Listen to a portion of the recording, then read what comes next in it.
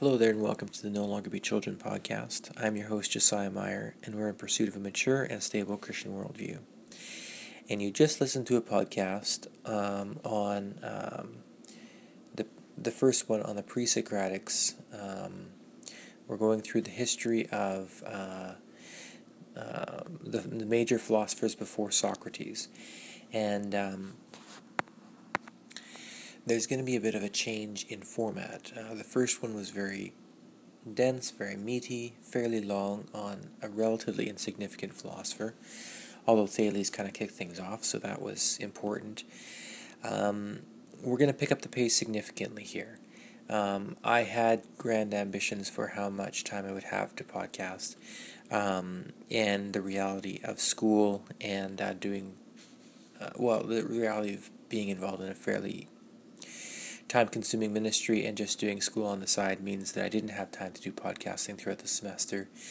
Now the semester is done, and I have just a few weeks before we take off on a big summer fundraising tour for our ministry. So I would really love to bang out these podcasts and then move on to other things. I'd actually like to thinking about writing a book this summer, so that's the next thing on the radar.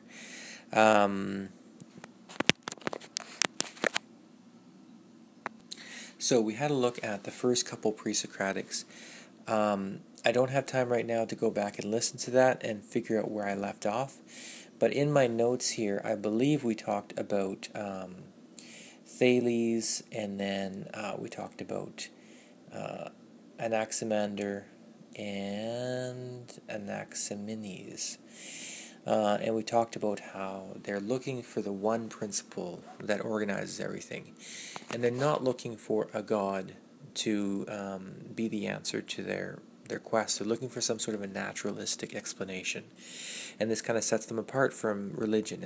And as we're going to see in the podcast on religion and philosophy, or theology versus philosophy, this is going to eventually lead towards tensions, which are still ongoing today. And so the one thing that Thales thought everything was water, Anaximander thought, what did he think? He thought that it was going to be something more fundamental than the four elements that they could see. And Anaximenes thought that it was air. And he said, you notice how when you blow and you hold your hand in front of your mouth and you blow, it's cold. But when you open your mouth and let the air out slowly, it's hot. And so he said, this is how, air, if it's compressed, can be hot, and if it's fast, it can be cold.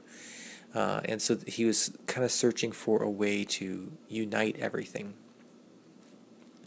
Really interesting group of people that comes along now, which we're not going to spend tons of time on, is the Pythagoreans. And you've heard of the Pythagoreans because of the Pythagorean theorem. I'm sorry if I covered this in the previous podcast. I don't think I have.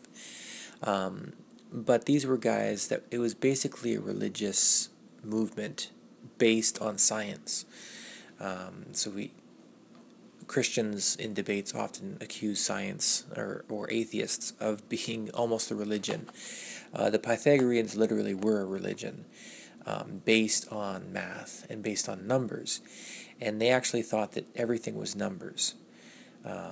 Not that everything could be enumerated, 1 tree, 2 tree, 3 trees, but everything is numbers. And they had ways of drawing numbers in pebbles on the sand, which is actually where we get the word calculus from, because the Greek word for stone is calculus. And they noticed that if you put stones in a certain shape, then they're odd numbers or even numbers, and they noticed the triangles, and that a triangle makes 10, and this was very significant for them. They discovered, the Pythagorean theorem, something about right angles, and I totally forget. It's been a long time since math. Interesting note is that when I believe, I'm almost certain it was Newton that I'm thinking of, he kind of rediscovered the Pythagoreans, and he kind of had this religious conversion almost back to this ancient, I mean, he saw it through the lens of Christianity. But interesting, he had this, Newton is a really interesting guy to study, like his own inner workings. He was a little bit off his rocker, but in a genius sort of a way. But he too kind of saw the whole world as numbers and as kind of this religious element to the world being orderly and numbered. Anyways, that's about all we're going to say about the Pythagoreans, other than that it really brought math to the forefront in all this. I mentioned they were religious. There were certain taboos. They avoided beans. They avoided getting up on the other side, the wrong side of the bed, different weird things like that. And they kind of thought that focusing on math and focusing on philosophy would kind of help them ascend, help purify their spirits or something like that. Then we get on to, okay, I was going to tell you at the beginning of this, my teacher at the end of the class gave us, there's going to be an exam with 3 essay questions. Well, actually 2. He was going to, there were going to be 3 and we could pick 2. I misread it and I answered all 3. Classic mistake there. I haven't written an exam in a really long time. But in preparation for that, he gave us 10 questions, and he said the questions are going to be out of these 10. So that, obviously I researched and I studied out those 10 questions, and those are going to be the foundation of this podcast series. We're going to look at these 10. Did I just say that? I'm not sure. It's late. So the essay question was, what did Heraclides and Parmenides contribute to philosophy? So after the Pythagoreans, we get to Heraclides. Not entirely sure if I'm pronouncing that right. Heraclites.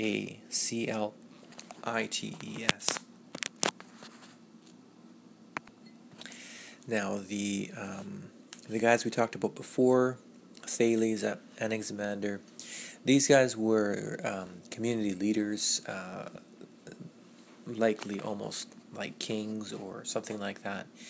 Well respected, at least, or certain of them were politicians. Pythagoreans, this was a religious sect. They had almost a monastic lifestyle. Heraclides was a loner. He seems like kind of a grumpy, brooding sort of a guy. He was very critical, very insulting towards society in general, and so he seems to have lived on his own. He's known as the obscure philosopher, in part because of he wrote kind of in riddles, and in part just because he tended to want to be left alone, or he kind of lived aside from society. Now, probably the most famous quote from him is that no one ever steps in the same river twice. And so for Heraclides, everything is changing all the time. If you think of a river, you walk down the river, you step in it, you get out, you step in it again. Well, the water is all different, the sand is different, everything is different. Everything is changing for Heraclides. And this is important because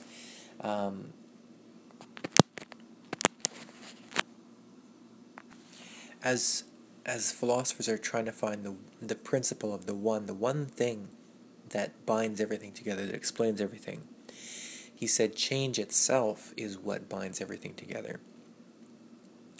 And that's why he picked fire. Now, fire was one of the 4 elements. You have water, earth, air, and fire, or wind and fire.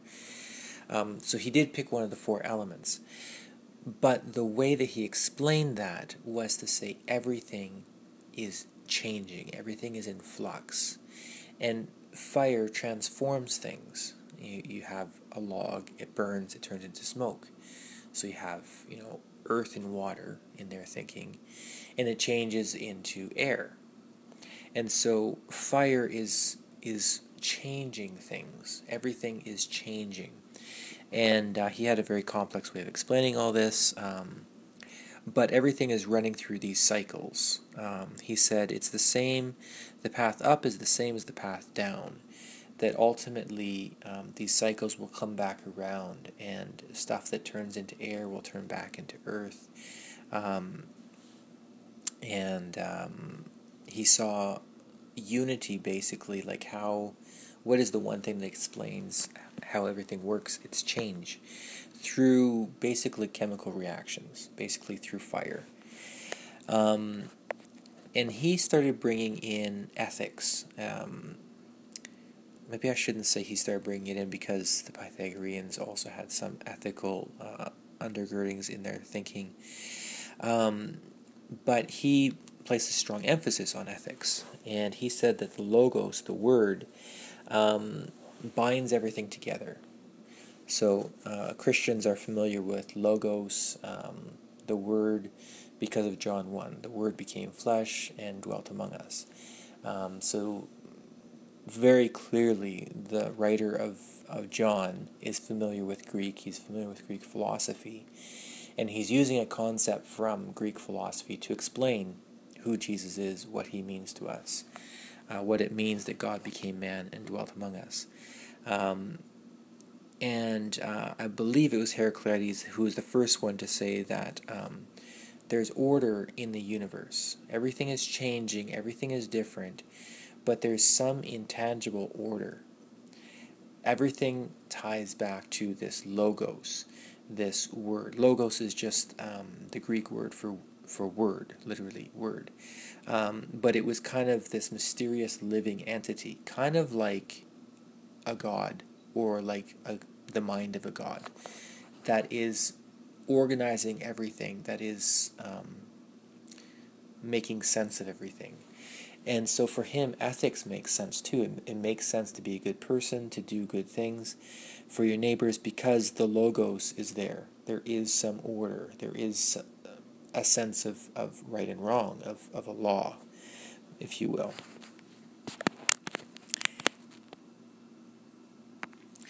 Now, the main contribution of most of these pre-Socratics is that they'll have some influence on Plato. Basically, Plato is so important that just to have some influence on him gives you a seat. It gives you some significance. We probably wouldn't be reading about Heraclides if Plato had have popped up somewhere else in the world, or maybe... anyways, Heraclides is important because Plato got an idea from him. And the main idea he got was that of becoming. That if you can think of...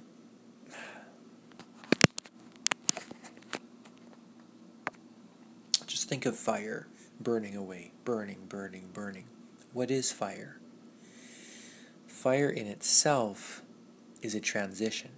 It's something that is becoming something else. It's wood and oxygen, actually the vapors from wood that are combining with oxygen, that are becoming, hot vapors and carbon dioxide and water. They're becoming something else. And so this idea of becoming is going to become very, very important for Plato. And we'll get to that really soon. Then we get on to Parmenides. And Parmenides, similar to Thales, there were people that kind of came after him, and so we talk about the school of Parmenides, which is referred to as the Eleatic school. And so Parmenides kind of is the opposite from Heraclides, in that he said nothing changes. In fact, it's impossible for anything to change. You say, whoa, what's going on with that? That's weird. And he had a very simple way of explaining it. He said, there's either being or there's non-being. And he was the first one to really come up with being as a concept. And being itself, the idea of existence, of being, is going to become a huge concept in the world of philosophy. And Parmenides was the first one to really develop that concept. And he said, look, being... there is being, there are things that exist, and there's non-being, things that don't exist. I exist, I'm pretty sure. No, we haven't got to Descartes yet, so I still know that I exist.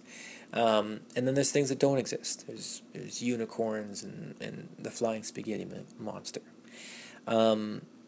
So being has it, everything that exists is being. Okay, where can it come from?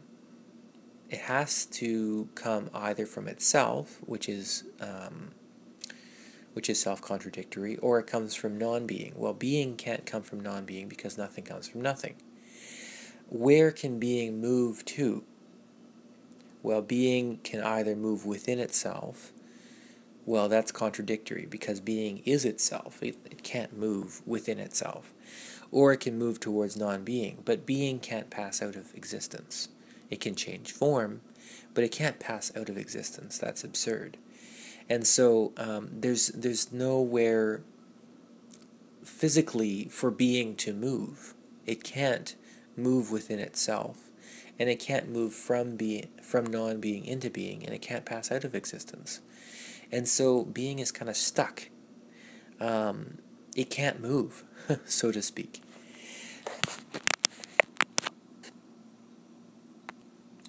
So similarly to Heraclides and to the other philosophers that we've looked at so far as well, they're going to I'm going to use a big term on you, a realist, an idealist. Nowadays we talk about idealists that say concepts are trump reality. The concept that I have in my mind of how reality actually is more important than what my senses, what I see in front of me. For example, we're all idealists in the sense that we believe in atoms and molecules and stuff like that, even though I've never seen an atom. You've never seen an atom, unless you're lucky enough to have looked through an electron magnifying doohickey, whatever they're called. And so these are idealists before there really was idealism, in the sense that they say, Heraclides is saying, look, it might seem as though things don't change. It might seem as though that mountain has been there forever. But really, it's changing. Everything is changing. It might be changing really slowly, but everything is changing. And Parmenides, in the same way, is saying the bigger reality is more true than what you see. Actually, nothing is changing. Nothing is different. It might look like we're moving around, it might look like the world is different, but actually nothing is different. Everything is completely being, and being cannot move, it cannot change. If being changes, then it's no longer being, because the only way for being to change is to pass out of existence or to come into existence, and both of those are impossible. So Parmenides is more famous for his disciple Zeno. And Zeno came up with certain paradoxes that kind of illustrate Parmenides, and actually have baffled people for like 2,400 years. In reading Copleston, he said, some people say, oh no, it wasn't Copleston, it was one of the podcasts I listened to, that said that some people say it wasn't until we invented the infinitesimal calculus that we were able to answer some of Zeno's objections. I don't actually know what the infinitesimal calculus is, but it sounds very complicated. And then he followed it up by saying, and some people say even with that we haven't been able to answer some of Zeno's paradoxes. And Copleston makes it clear that Zeno isn't just trying to trick people and show how smart he is. Certainly he did show that he was very intelligent. But his point was to show that his master, because he was a disciple he was part of the Eleatic school, he was a disciple of Parmenides, and he was trying to show that his teacher was correct in saying that nothing can change, everything is static.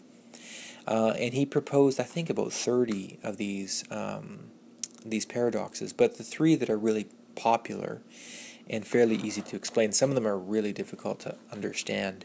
Some of them, even as I'm reading Copleston, he's like, yeah, there's debate. Like, nobody really knows what he's talking about. But some of them are very easy to understand. For example, the tortoise and the hare is the story that we know, but he told about a story about Achilles and the tortoise. Achilles was the hero of Greek legend from the Trojan Wars. He said, imagine that a turtle and this great athlete are having a race. So the turtle is a certain distance away from Achilles. No, sorry. The turtle says, I'll have a race with you. And Achilles accepts the challenge. And the turtle says, the only thing I ask is that you give me a slight head start. And Achilles says, sure, go ahead. So the turtle starts off ahead, and he's maybe 10 feet ahead of Achilles before Achilles starts running. So Achilles starts running, and he runs 10 feet. Now, when Achilles runs 10 feet, the turtle isn't moving very fast, but he has moved a little bit.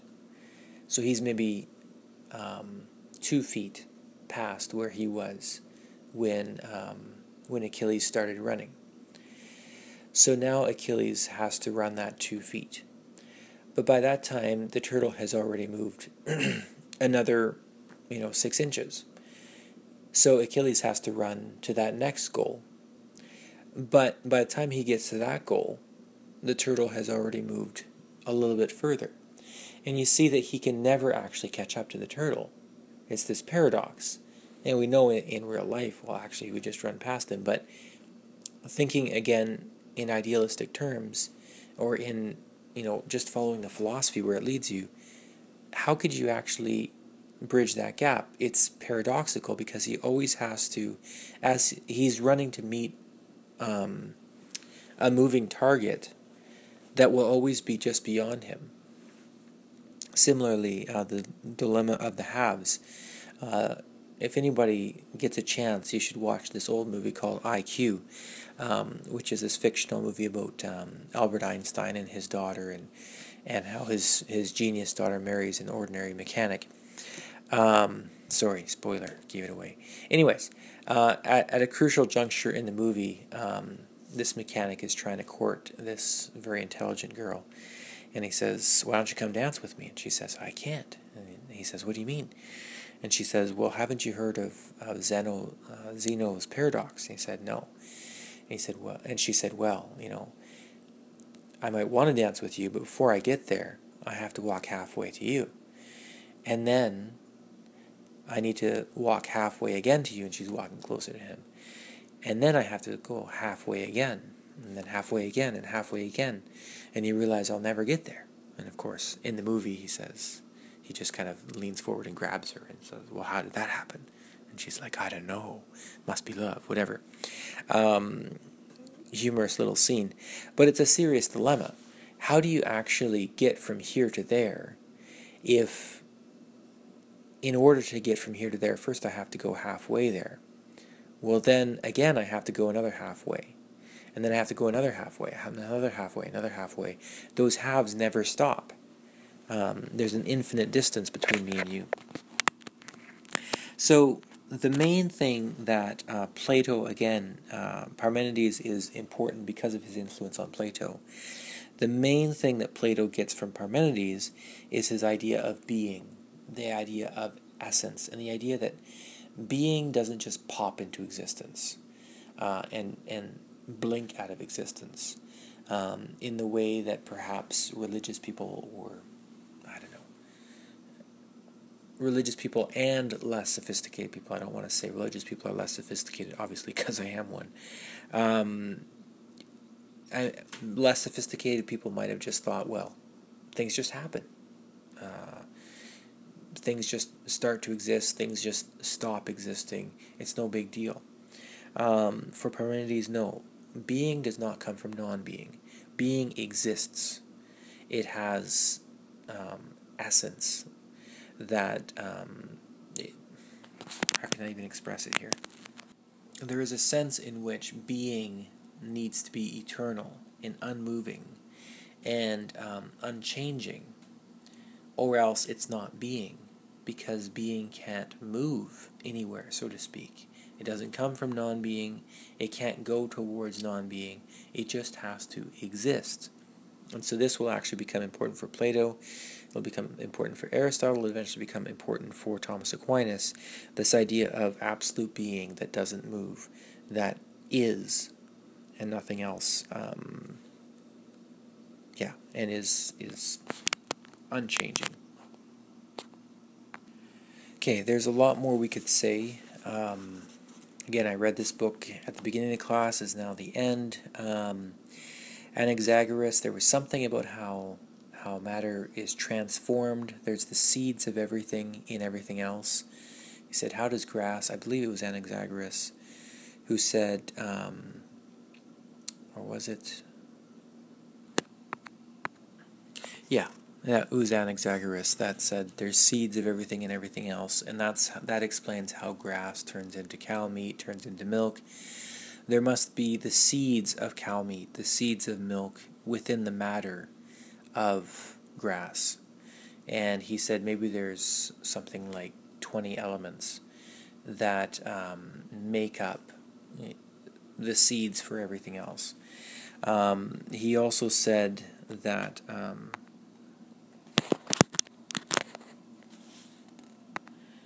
that there's, again, a nous or a mind. This is different than the logos of Heraclides. He says there's a nous or a mind that controls all the world.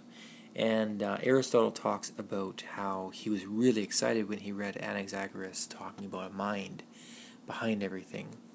But then he was really disappointed when he kind of proposed this idea and then he really backed off from it, and he went back to a very naturalistic way of explaining things that really didn't explain things as well, thought Aristotle, as having some sort of a mind organizing things. I'm going to read the quote here, and I do apologize. It was Socrates and not Aristotle. So I'm going to read the conclusion here of the chapter from Copleston on Anaxagoras. We can easily understand, then, the disappointment of Socrates, who, thinking he had come upon an entirely new approach when he discovered Anaxagoras, found my extravagant expectations were all dashed to the ground when I went on and found that the man made no use of mind at all. He ascribed no causal power whatsoever to it in the ordering of things, but to airs and ethers and the water and hosts of other strange things. Nevertheless, though he failed to make use of this principle, Anaxagoras must be credited with the introduction into Greek philosophy of a principle possessed of the greatest importance that was to bear splendid fruit in the future. So he had this idea that there's a mind behind things. Heraclides had talked about the logos, the word. Anaxagoras talked about a mind, but he didn't really use it. But Socrates really took hold of that and took it to new levels. Just really briefly, we'll talk about the atomists. The only thing I really know about the atomists is that that's atomists. It's actually a really short chapter, which might explain why I don't know a whole lot about them. They saw the basic, the one, so to speak, as being particles so small that you couldn't see them. So they were actually pretty close to our idea of atoms and molecules, which I'm sure is where the word atom comes from. And so that, was helpful in understanding physics later on. But we're going to come back to these guys, Heraclides, Parmenides, Zeno, and Anaximander, and their influence on Socrates and then on Plato in the next podcast.